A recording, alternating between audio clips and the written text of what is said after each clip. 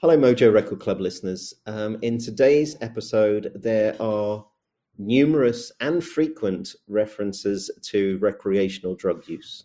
We should point out that we don't condone any of this, and they're in there for purely historical storytelling purposes. Hello, I'm Andrew Mail, and you're listening to the MOJO Record Club, a place where music lovers, musicians, crate diggers, writers, readers, and special guests get to share their love for classic albums, weird lost gems, and brand new revelations. My guests today are Stuart Braithwaite and MOJO Associate Editor Jenny Bulley. Hello, gang. Hi. Hiya, how you all doing? Very good, very good. Stuart, where am I speaking to you from? I'm at my home in the surprisingly sunny city of Glasgow. Fantastic. And Jenny, where are you speaking from? I'm also at home in the not-so-sunny suburbs of South London.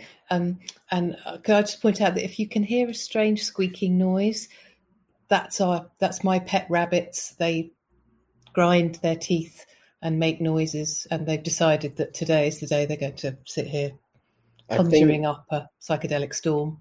I think listeners will discover that is an incredibly appropriate presence and sound for the record, right. For the record that we're going to be talking about. Yeah, they're disturbing my reality, Andrew. Very good, very good. Now, Stuart, you are perhaps best known as the guitarist and composer with Glasgow-based post-rockers Mogwai.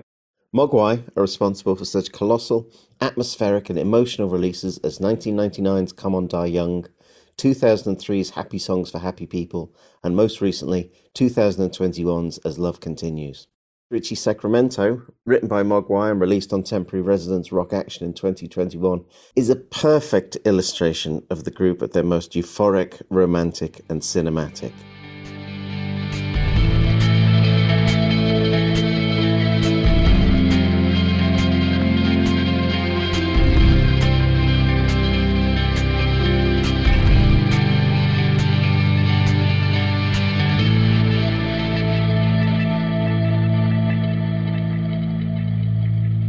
Also, since 2006, Mogwai have made a name for themselves as in-demand film composers, working on everything from Douglas Gordon's art house football dog Zidane to, most recently, the brooding, unnerving score for one of my favourite TV shows of the year, Mikael Roskam's riveting true crime drama, Blackbird. And now, he's written his own magnificent rock and roll memoir, Spaceships Over Glasgow. Stuart, welcome to the show. Thank you, and thank you for the big intro. It's quite great. Yeah, you deserve the big intro. I feel all proud. You're listening to the MOJO Record Club with me, Stuart Braithwaite, and the Rabbits. Now, before we mention the record that you've brought in to discuss today, we need to talk about this book of yours. It's quite accurately subtitled Mogwai, Mayhem and Misspent Youth. But am I right in thinking that it initially began as a book about the key gigs in your life, but kind of evolved into something more than that? Yeah, my original plan was I basically had a list of gigs and I was going to write a chapter about each gig and everything that happened and how great the gig was. And I quite quickly realised that some of my favourite gigs of all time I could remember almost nothing about other than that they were very good. So I kind of realised as well that the best stuff happens. The best stuff to write about happens before the gigs and after the gigs, and the gigs kind of became a kind of prop rather than the sole focus of the book. So yeah, it evolved quite a bit as I was writing it. So it sounds a bit like, did you approach it like you would make a record? Did you demoed some ideas and then you moved on, or you built on them? Or no, I approached it more like writing a set list, to be honest. If there was a comparison, like I had the start and the end, and then kind of made sure it wasn't too boring in the middle.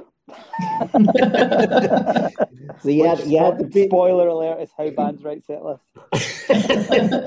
So you had the bits that you knew that you had to play or had to mention, and then you could kind of go, oh, in this bit I can have a bit of fun. We can play around with some ideas here. Pretty much, and also because I'd never written anything before, it was all new. So I kind of, and I had a few people helping me out, just giving me advice and pointers and stuff like that. So I kind of quite quickly worked out what worked and what didn't.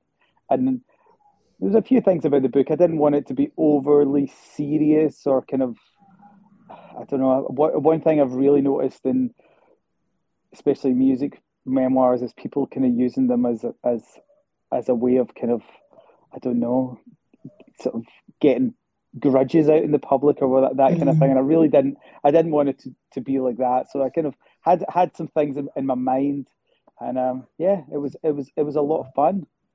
You said about getting people to help you out, because I mean, a common thread through the book is your honest and heroic consumption of booze and drugs. But, you know, obviously the other thing about the book is it's incredibly vivid recall of landmark moments in your life and landmark gigs.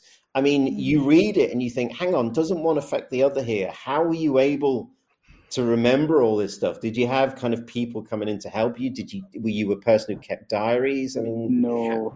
How were you able to kind of access those memories, given that, you know, my experience... I was drunk all the time. Exactly. My experience of booze and drugs is that the one thing that they tend to affect is your memory. Handily, I'm still pretty good friends with almost everyone who was there at all of these points. Yeah. So I just really kind of grilled my bandmates and my friends and my ex-girlfriends and my sister and just people I used to go to gigs with, and just asked them just for what they could remember. Once you ask for 3 or 4 people, you kind of build up a more vivid picture, because my memory is not that great. But talking to people about things helps you remember. So it's kind of almost like you're a detective, kind of piecing together this kind of mystery, but the mystery is you're kind of thinking, and where was I on the 9th or the 14th, that kind of thing. Yeah, and going back to the thing about the unsuccessful thing about the gigs, there was some of them I could remember how great the gig was, and I couldn't even remember who was there or who I went with. And I went to a lot of gigs with my big sister, which people reading the book will know. And I'd ask my sister, and she'd just be like, I have not got a clue. And she'd be like, oh, did I not go and see them in Edinburgh? I was like, no, you didn't. It was in Glasgow, blah, blah, blah. So it was a voyage of discovery on many levels. That's an eyewitness testimony. It's unreliable, isn't it? No doubt. Yeah, I mean, it's quite surprising because people do remember things very, very differently. And I'm sure quite a few people I know are probably reading my book right now and going, what's he on about? That wasn't what happened. But I mean, yeah, there's many different sides to everything, isn't there? Your sister has a really heroic role, doesn't she? Especially early on. Taking you out in her car and lending her records. And my favourite was her suggestion that you pretend to be a girl because you're not old enough to get into Barrowlands. Yeah. That's a great bit of logic. Have you paid her back over the years? Have you introduced her to Robert Smith and, you know, that kind of thing? I don't know if she's met Robert Smith, but yeah, I've got her into a fair amount of gigs. Yeah, I probably, you know what, you're right. She's an absolute legend, and I probably haven't quite got her back. But yeah, I think she's been quite amused by the whole episode. In a way, the book is your act of paying her back, because as Jenny says, she becomes this heroic figure in the telling of your kind of life story, and you kind of come away with it, you know, with a really vivid sense of who she is and her role in kind of, you know, giving you this kind of bedrock of kind of experience and knowledge. Yeah, it's true. As well as like, and I'm so lucky too because of the music she introduced me to, because I know so many people who were listening to Bryan Adams until they were 17. Do you know what I mean? Whereas, yeah, no, I'm saying that, you know, they say now, don't they, that the internet is everybody's big brother and sister, but you know, your sister drove you 400 miles to go to the Reading Festival. That's, you know, you can't get that from the internet. The internet doesn't do that, no. And the thing is, there's no way that if you'd have kind of grown up listening to Bryan Adams, that you'd have found your way to the record that you've brought in to talk about today, which is Sleep's Dopesmoker. And then kind of the thing is that, like, normally at this point I say what year it came out and what label it came out on.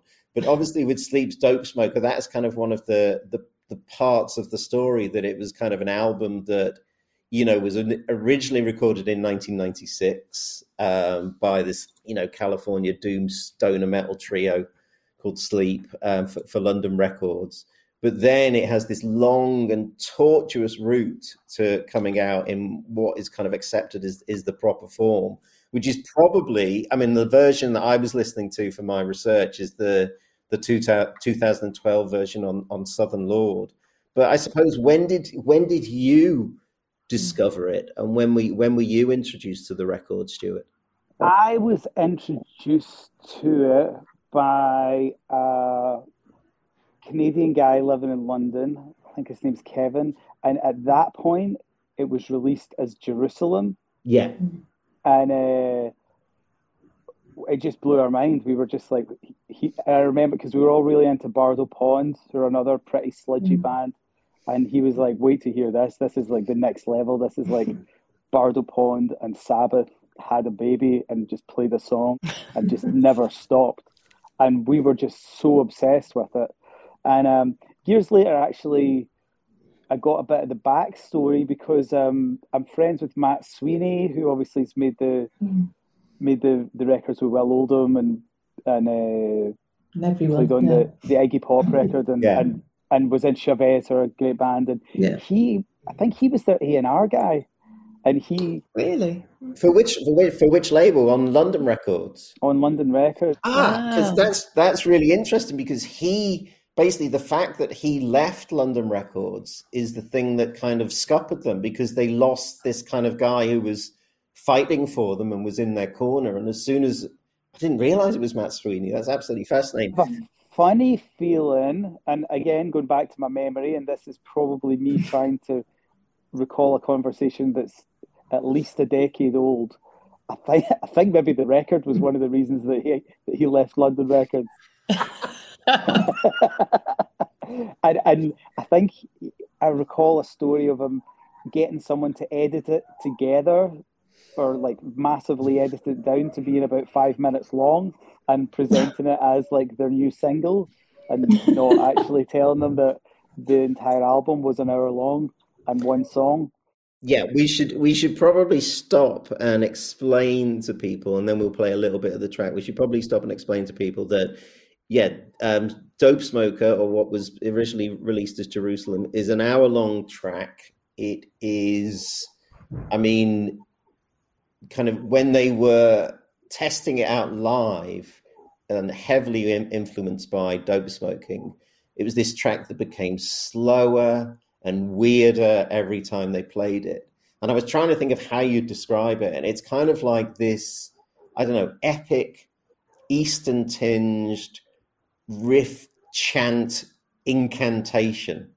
And Jenny, we were talking just before you kind of came on, Jenny made a really good point. She said, it's one of those albums that's psychedelic, not in terms of how it affects your head, but in terms of how it affects you physically.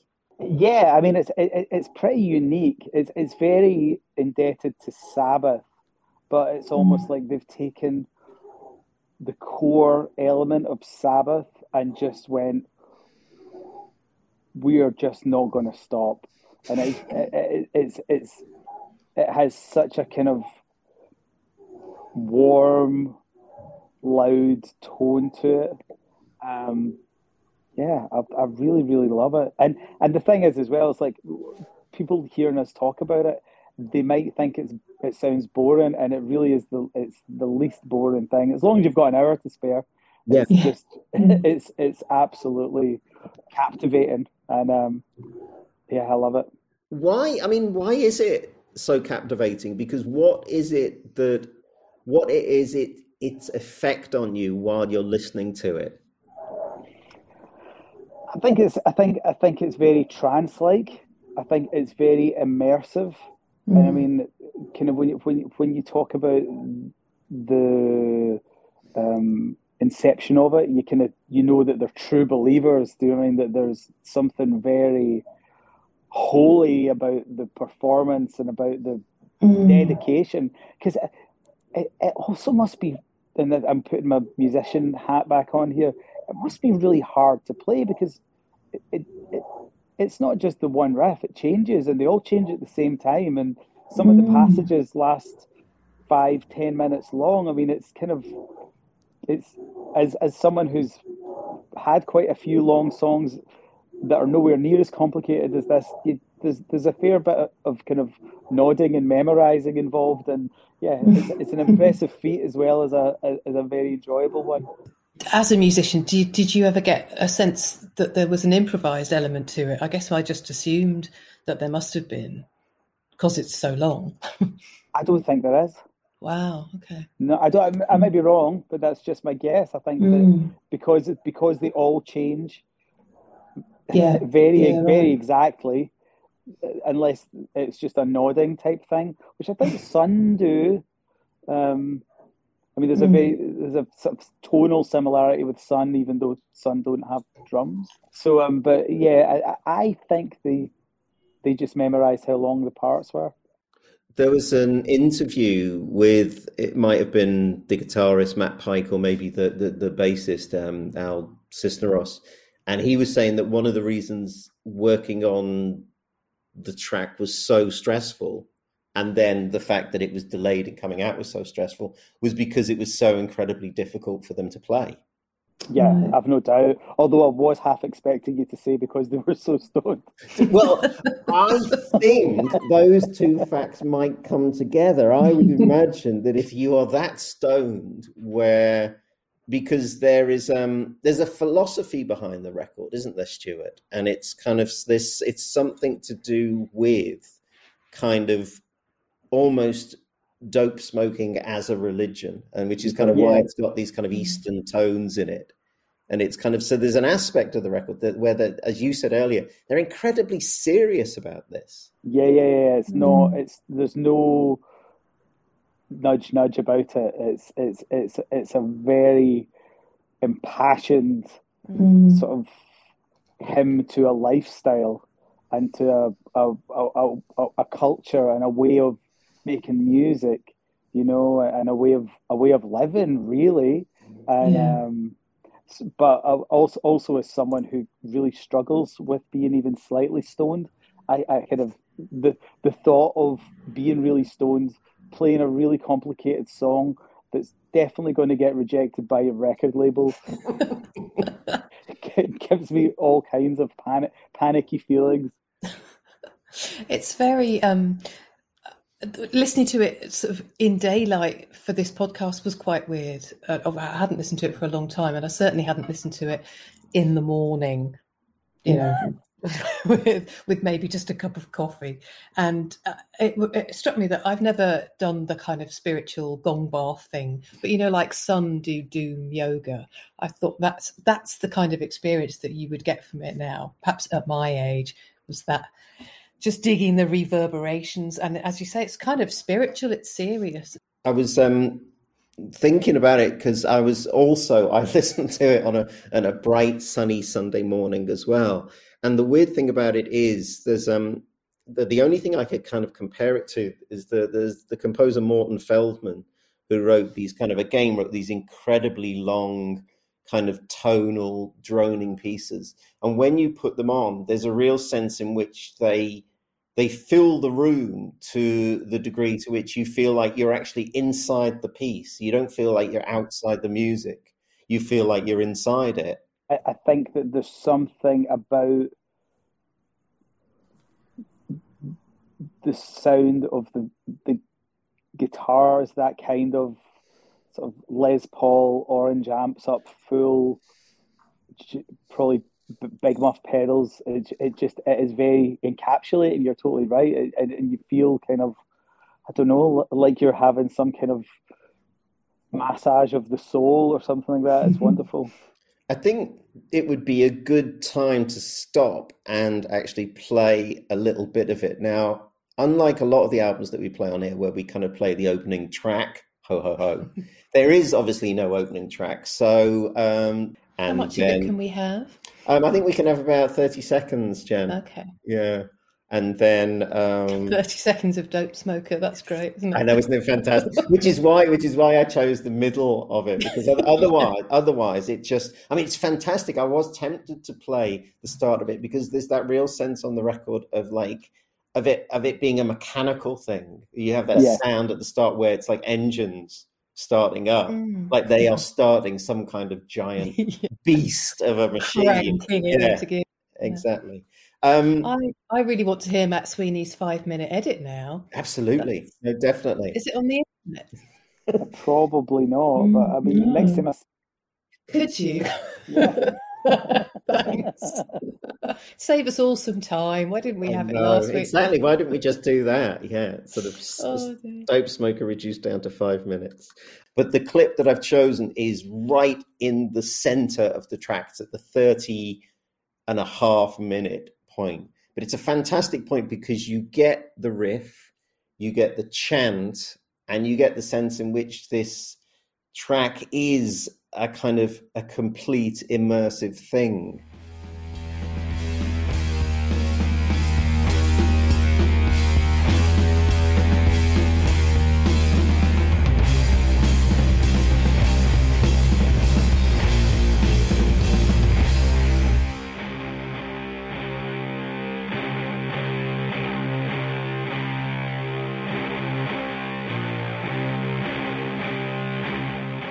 That was the exact midpoint of Dopesmoker by Sleep, and the version you were listening to was the version from 2012 released on Southern Lord Records. You're listening to the MOJO Record Club.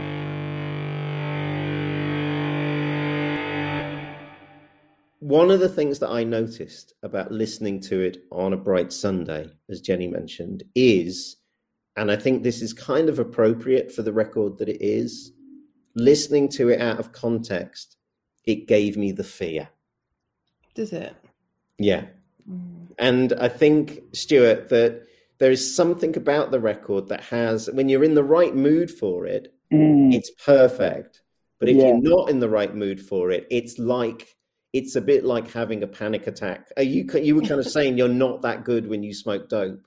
And there's something about the record that if you're not in the right mood for it, if you're not listening to it in the right context, it has a power that's quite scary. Definitely. And one thing which I think I might probably mention when we're talking about some of the other records is that I am very choosy about what I listen to at certain times.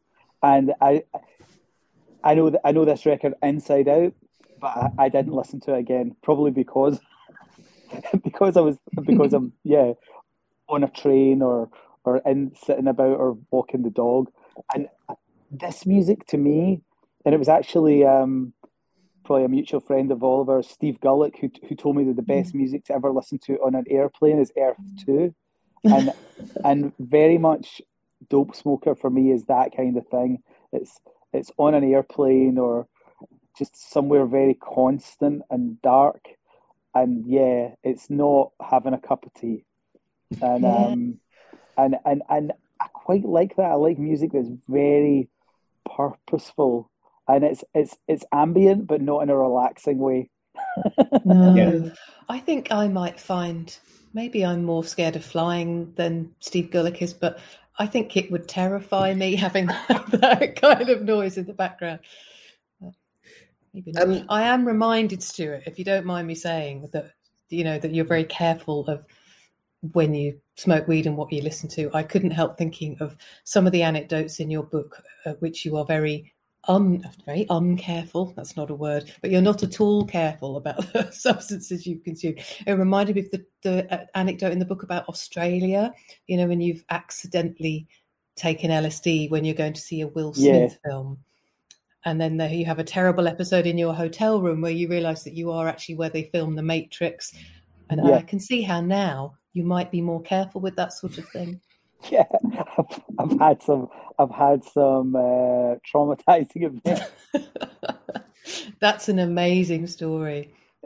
Yeah, it kind of is, and it's the kind of thing that the next day I even realised how funny it was. But to tell the story very quickly, I accidentally found myself having a pretty extreme LSD trip in Australia, and to calm myself down, watched The Matrix on TV because I knew it really well because it had just come out and I went to see it like 3 times or whatever.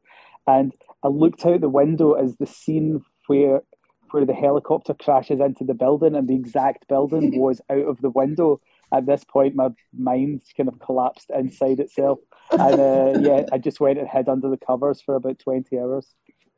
It's just, what are the chances? I know, it's terrifying, isn't it? And I think, it's like you have to be very careful with these things. And one of the things I was thinking in terms of like you as a consumer of music, and I think you touched a little bit on this earlier, when you listen to Dopesmoker, are you hearing it as a consumer or a musician? Is there a part of you that's thinking, how did they do that? How did they get that sound? How was that produced? Or do you just kind of switch that part of your brain off and just listen as a fan? I try and switch that part of my brain off as much as possible. In fact, it's one that I kind of feel sometimes we do a lot of film and TV stuff now, and you'll talk to the people about films and they'll notice things that I would never notice, and I'm like so happy that I can still enjoy music just as a fan. Really hardly ever think about how it was made, or unless it's so clever, I'm like, oh my God, it's just like excited.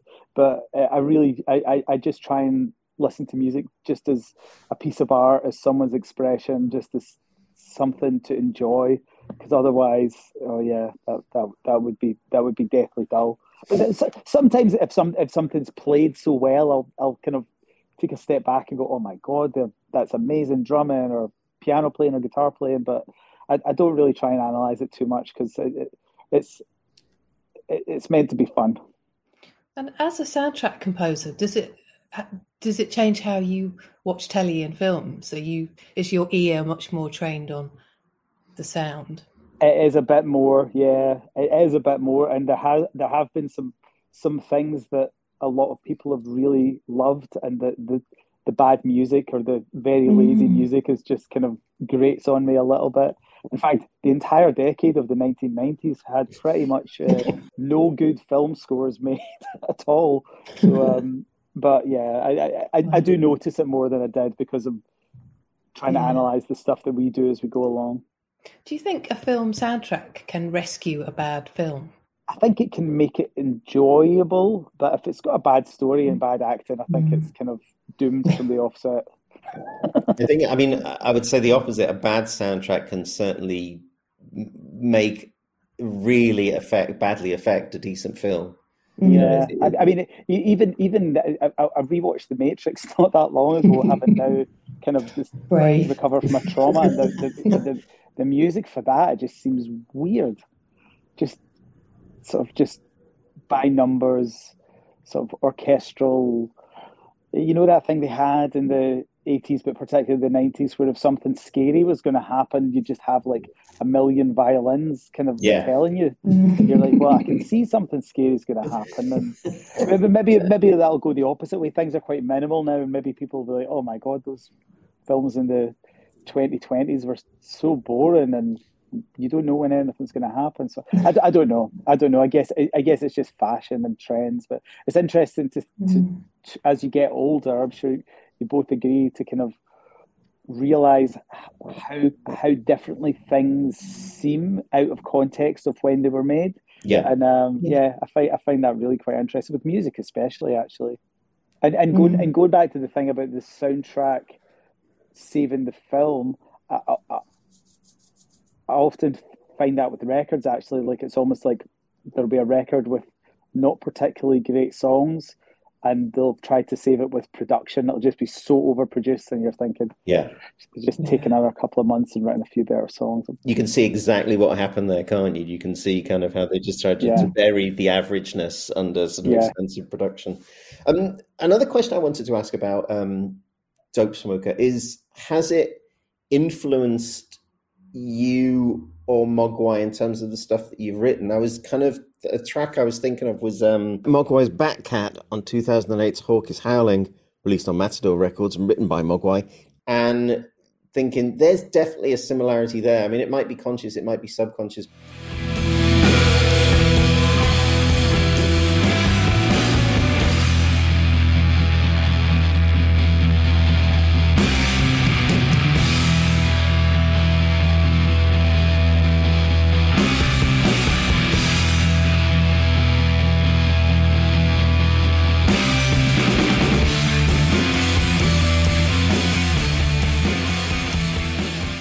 terms of the fact that you often are working in a kind of what people might describe as a similar area, kind of where you're working with epic pieces, instrumental, guitar-based, and immersive and kind of trippy. Do you think it's a kind of an album that has influenced the Mogwai sound in any way? I'm certain it has. And it's like, it's a record that I remember all of us listening to as well. It wasn't just like me and Dominic liked that record. We were all listening to that like quite a lot on the bus.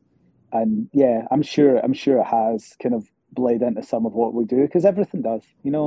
Everything that you hear informs you. I'm so not a fan of the people that say they've no influences, because I'm just thinking, what makes you so bloody special? Do you know what I mean? Of course you're influenced by music. That's how culture works. That's how the world works. We all hear things and we interpret it, and we take bits of what we like and we chop out bits that we don't like, and that's just how everything is made. So yeah, I'm sure it has.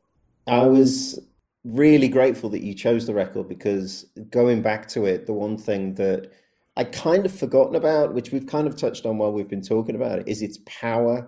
And we had Warren Ellis on an earlier podcast, on an earlier issue of the MOJO Record Club, and he was talking about Alice Coltrane, and someone was saying to him, well, you know, John Coltrane's got his own church. Shouldn't Alice have her own church? And he was saying, no, the records are the church. You know, you put the record on and you're inside that space. You're inside that space of worship. And I kind of immediately thought of that when we were listening to Dopesmoker, that it's like they have created some weird church, haven't they? Some weird church to the art and the religion of dope smoking. Yeah, and you know what? It's a weird thing there. I actually can see a lot of similarities with Alice Coltrane's music too. Yeah. You know, that it creates a world, and it's a kind of world that you inhabit while you listen to it, and you're lucky to be there. Yeah. You know, it's not just a little sound in the corner, or like someone's sad songs. It's something bigger than that. Yeah, so that's great. Are we allowed to say transcendental? We are allowed to say transcendental. Yeah. Yes, it is. It's kind of, I mean, there is, it's kind of, it's immersive, it's meditative, and it kind of, and you said something earlier, Jenny, something about its effect on time and space. Yeah, I mean, absolutely, which that's kind of what dope smoking does, isn't it? So I imagine if they were trying to reproduce the sort of psychic effects of being really stoned, then they did it really, really well, because time is stretched and, you know, distorted. And it still is when you listen, you know, this is what we were saying, we're listening to it on Sunday morning with a cup of herbal tea. It still had the potential to just feel like it was playing for the whole day. It's very easy to do that thing where you say music is a drug, and kind of, you know, and you could kind of go back and you can go back and listen to, you know, psychedelic records that feel like they were trying to emulate, you know, the experience of taking LSD, and it doesn't feel right. It doesn't work. It feels twee. It feels odd. And this is one of those records where it, you know, and I think that's kind of what we were saying about, be careful about when you listen to it and how, because it still retains this power. Yeah, so it's very powerful. Be careful, kids, etc. It should have a sticker on the front. It should. I'm gonna put a warning at the top of the podcast. So I'm gonna put a content drug warning at the top of the podcast, just so that people know what they're getting into. I know. Did you know what? I was actually quite anxious about, not anxious, but I wasn't sure I wanted to listen to it again. I was thinking, I don't know what connection I'm going to be able to make to this now at my age, being, you know, sensible and old and all that stuff. And actually, it was really nice to find a new way to connect to things that were very much associated with, you know, drug taking and darkness, and, you know, it's really good to realise you don't have to abandon those things that were important to you in your 20s now that you're, you know, not. And it's, you know, it's good coming, you know, sometimes you can go back and listen to stuff that you listened to during those days of hedonism, and you think, oh no, it was, you know, it was my age, it was the drugs, it was the booze, the record has nothing left in it. And this is the exact opposite. Yeah.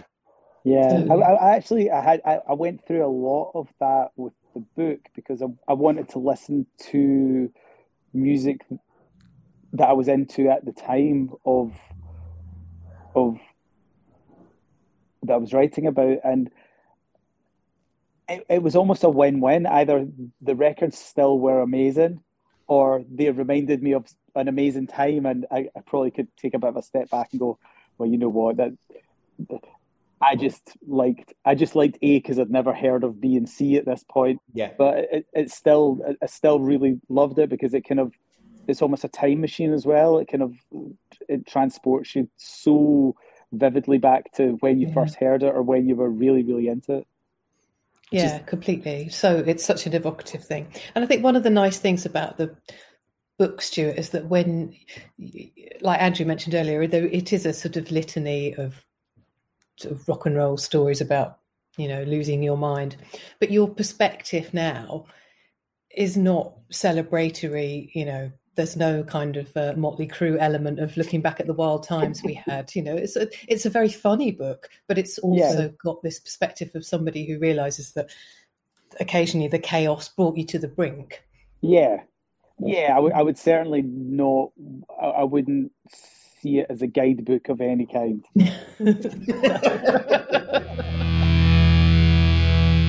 I'm Stuart Braithwaite, and you're listening to the MOJO Record Club.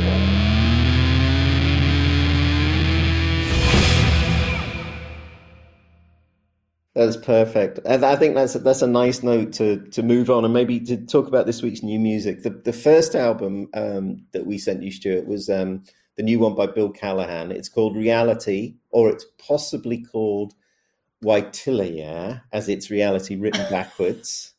It's the singer-songwriter's 22nd studio LP, if I've got my calculations right. And also, very conveniently, continues this episode's theme of hour-long records, as well as just as Dopesmoker is an hour-long record. Callahan himself said, this is a record that addresses the current climate. It's intended to rouse people, rouse their love, their kindness, their anger. Listening to it takes 1 hour. An hour sounds like a year to me these days, taking an hour of someone's life. And I blame the internet. But an hour is actually lovely. It's nothing, and it's a lifetime. You have to live that lifetime through in order to appreciate the hour. I'm not suggesting people must listen to this record all the way through in one sitting, though it is sequenced for that particular purpose, in case anyone wants to. Okay, let's hear a fraction of that hour. This is Coyotes by Bill Callahan, written by Bill Callahan, and released on Drag City Records.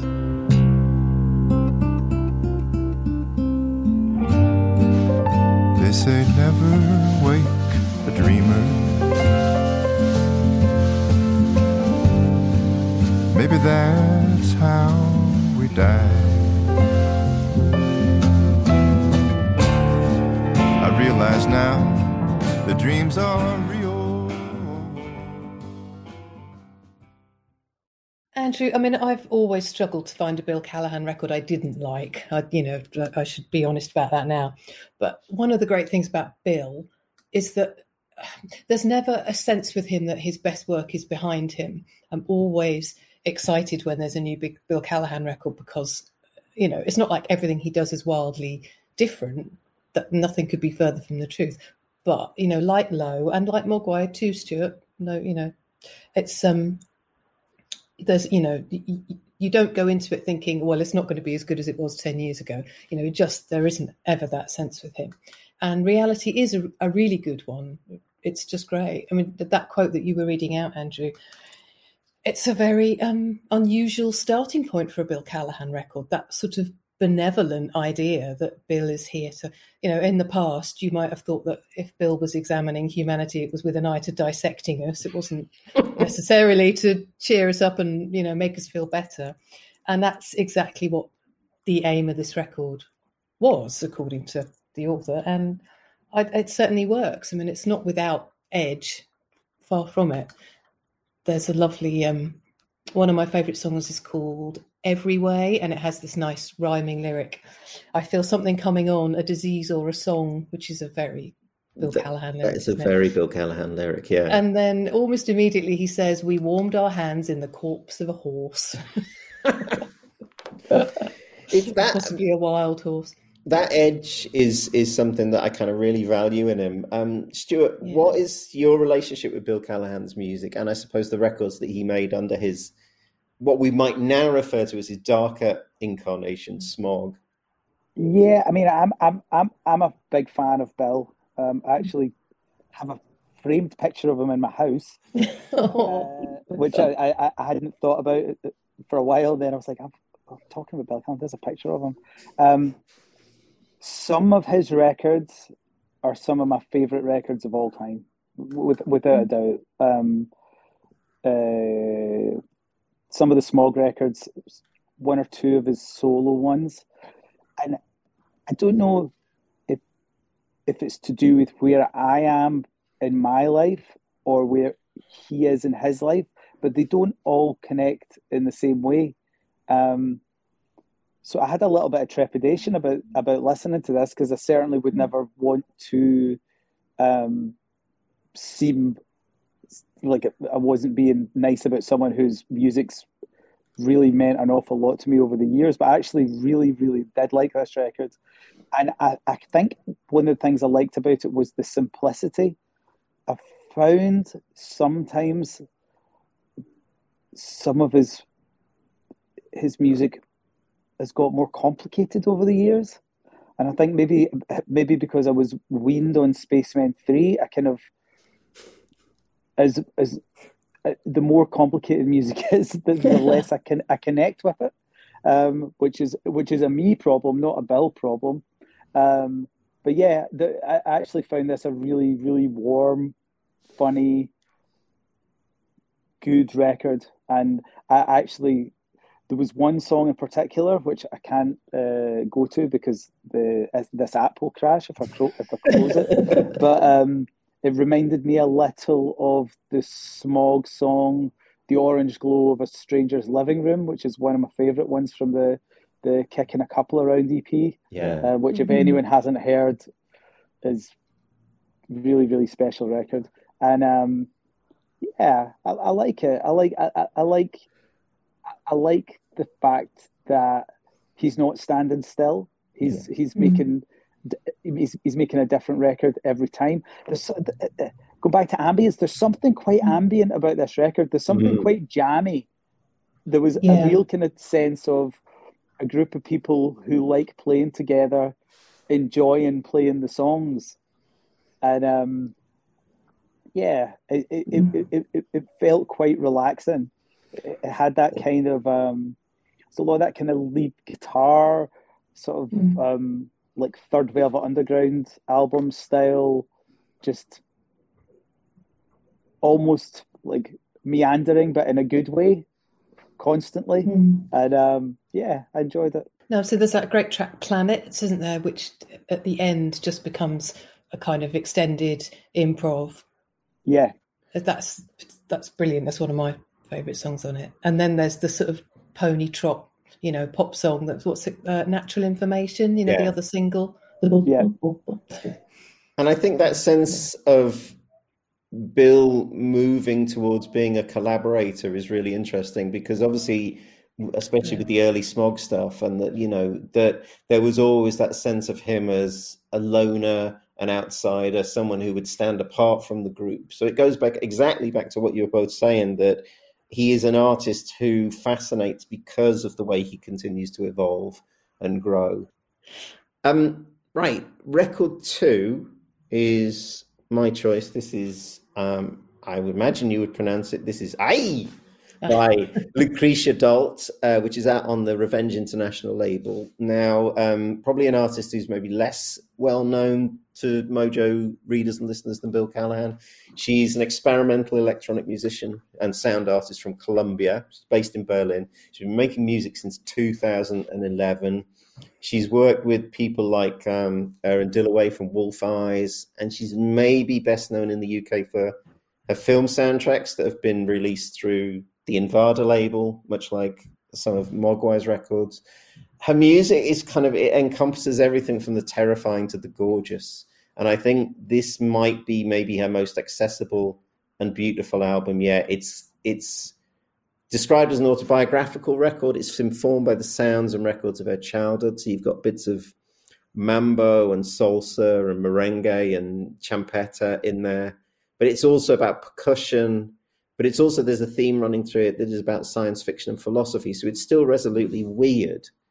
And much like Dopesmoker, it's an album about altered states and creating a musical world that allows for those altered states. The track that we're going to hear is No Tiempo, which is the opening track. It was written and performed by Lucrecia Dalt, released on RVNG International Records. And it gives you a nice feel of the kind of dreamlike, the sensual, but also the hallucinatory and strange world that she creates.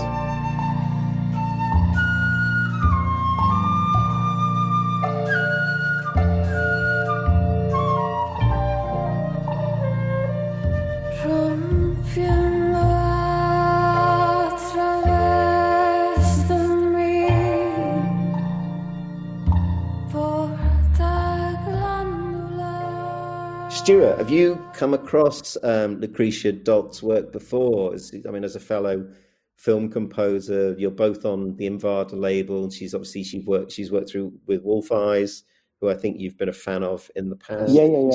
Someone you're familiar with?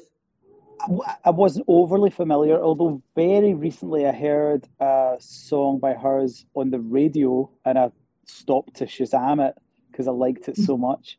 So I was really excited to hear this record.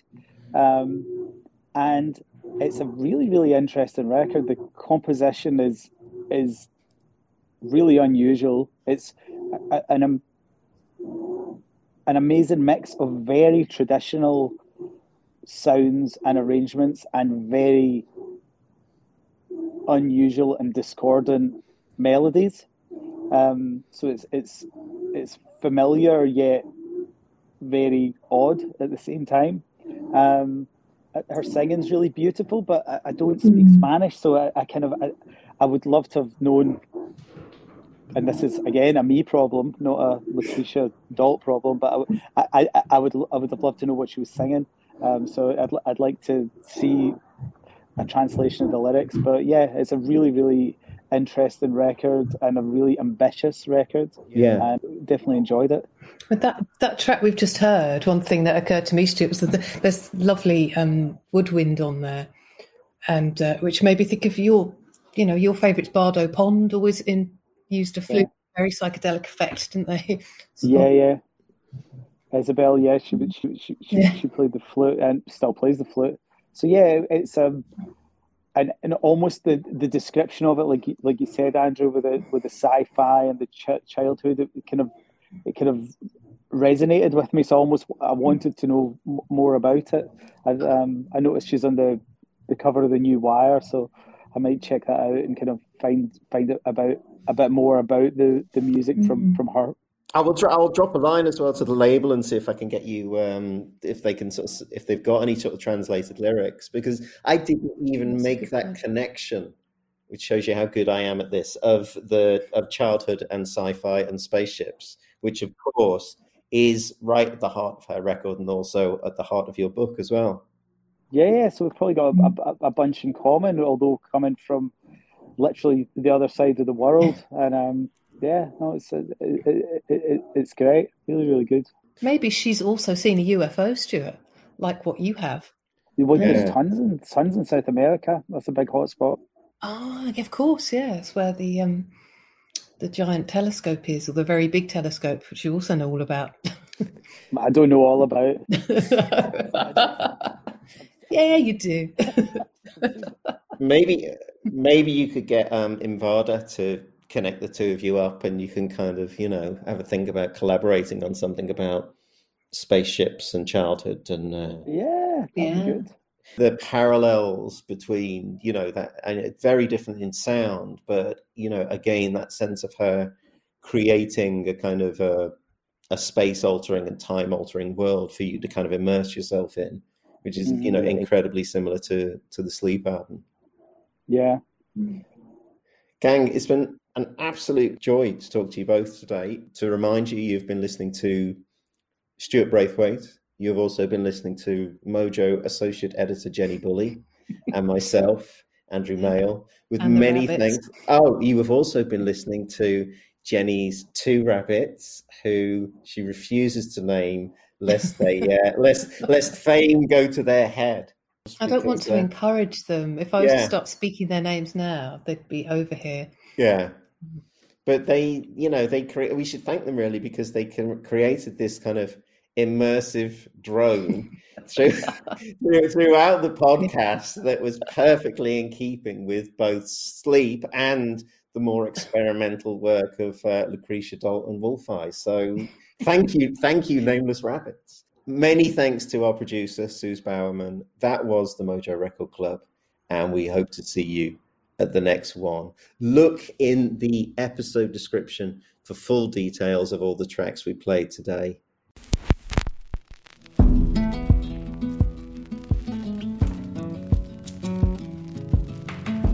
Thank you for listening to the Mojo Record Club.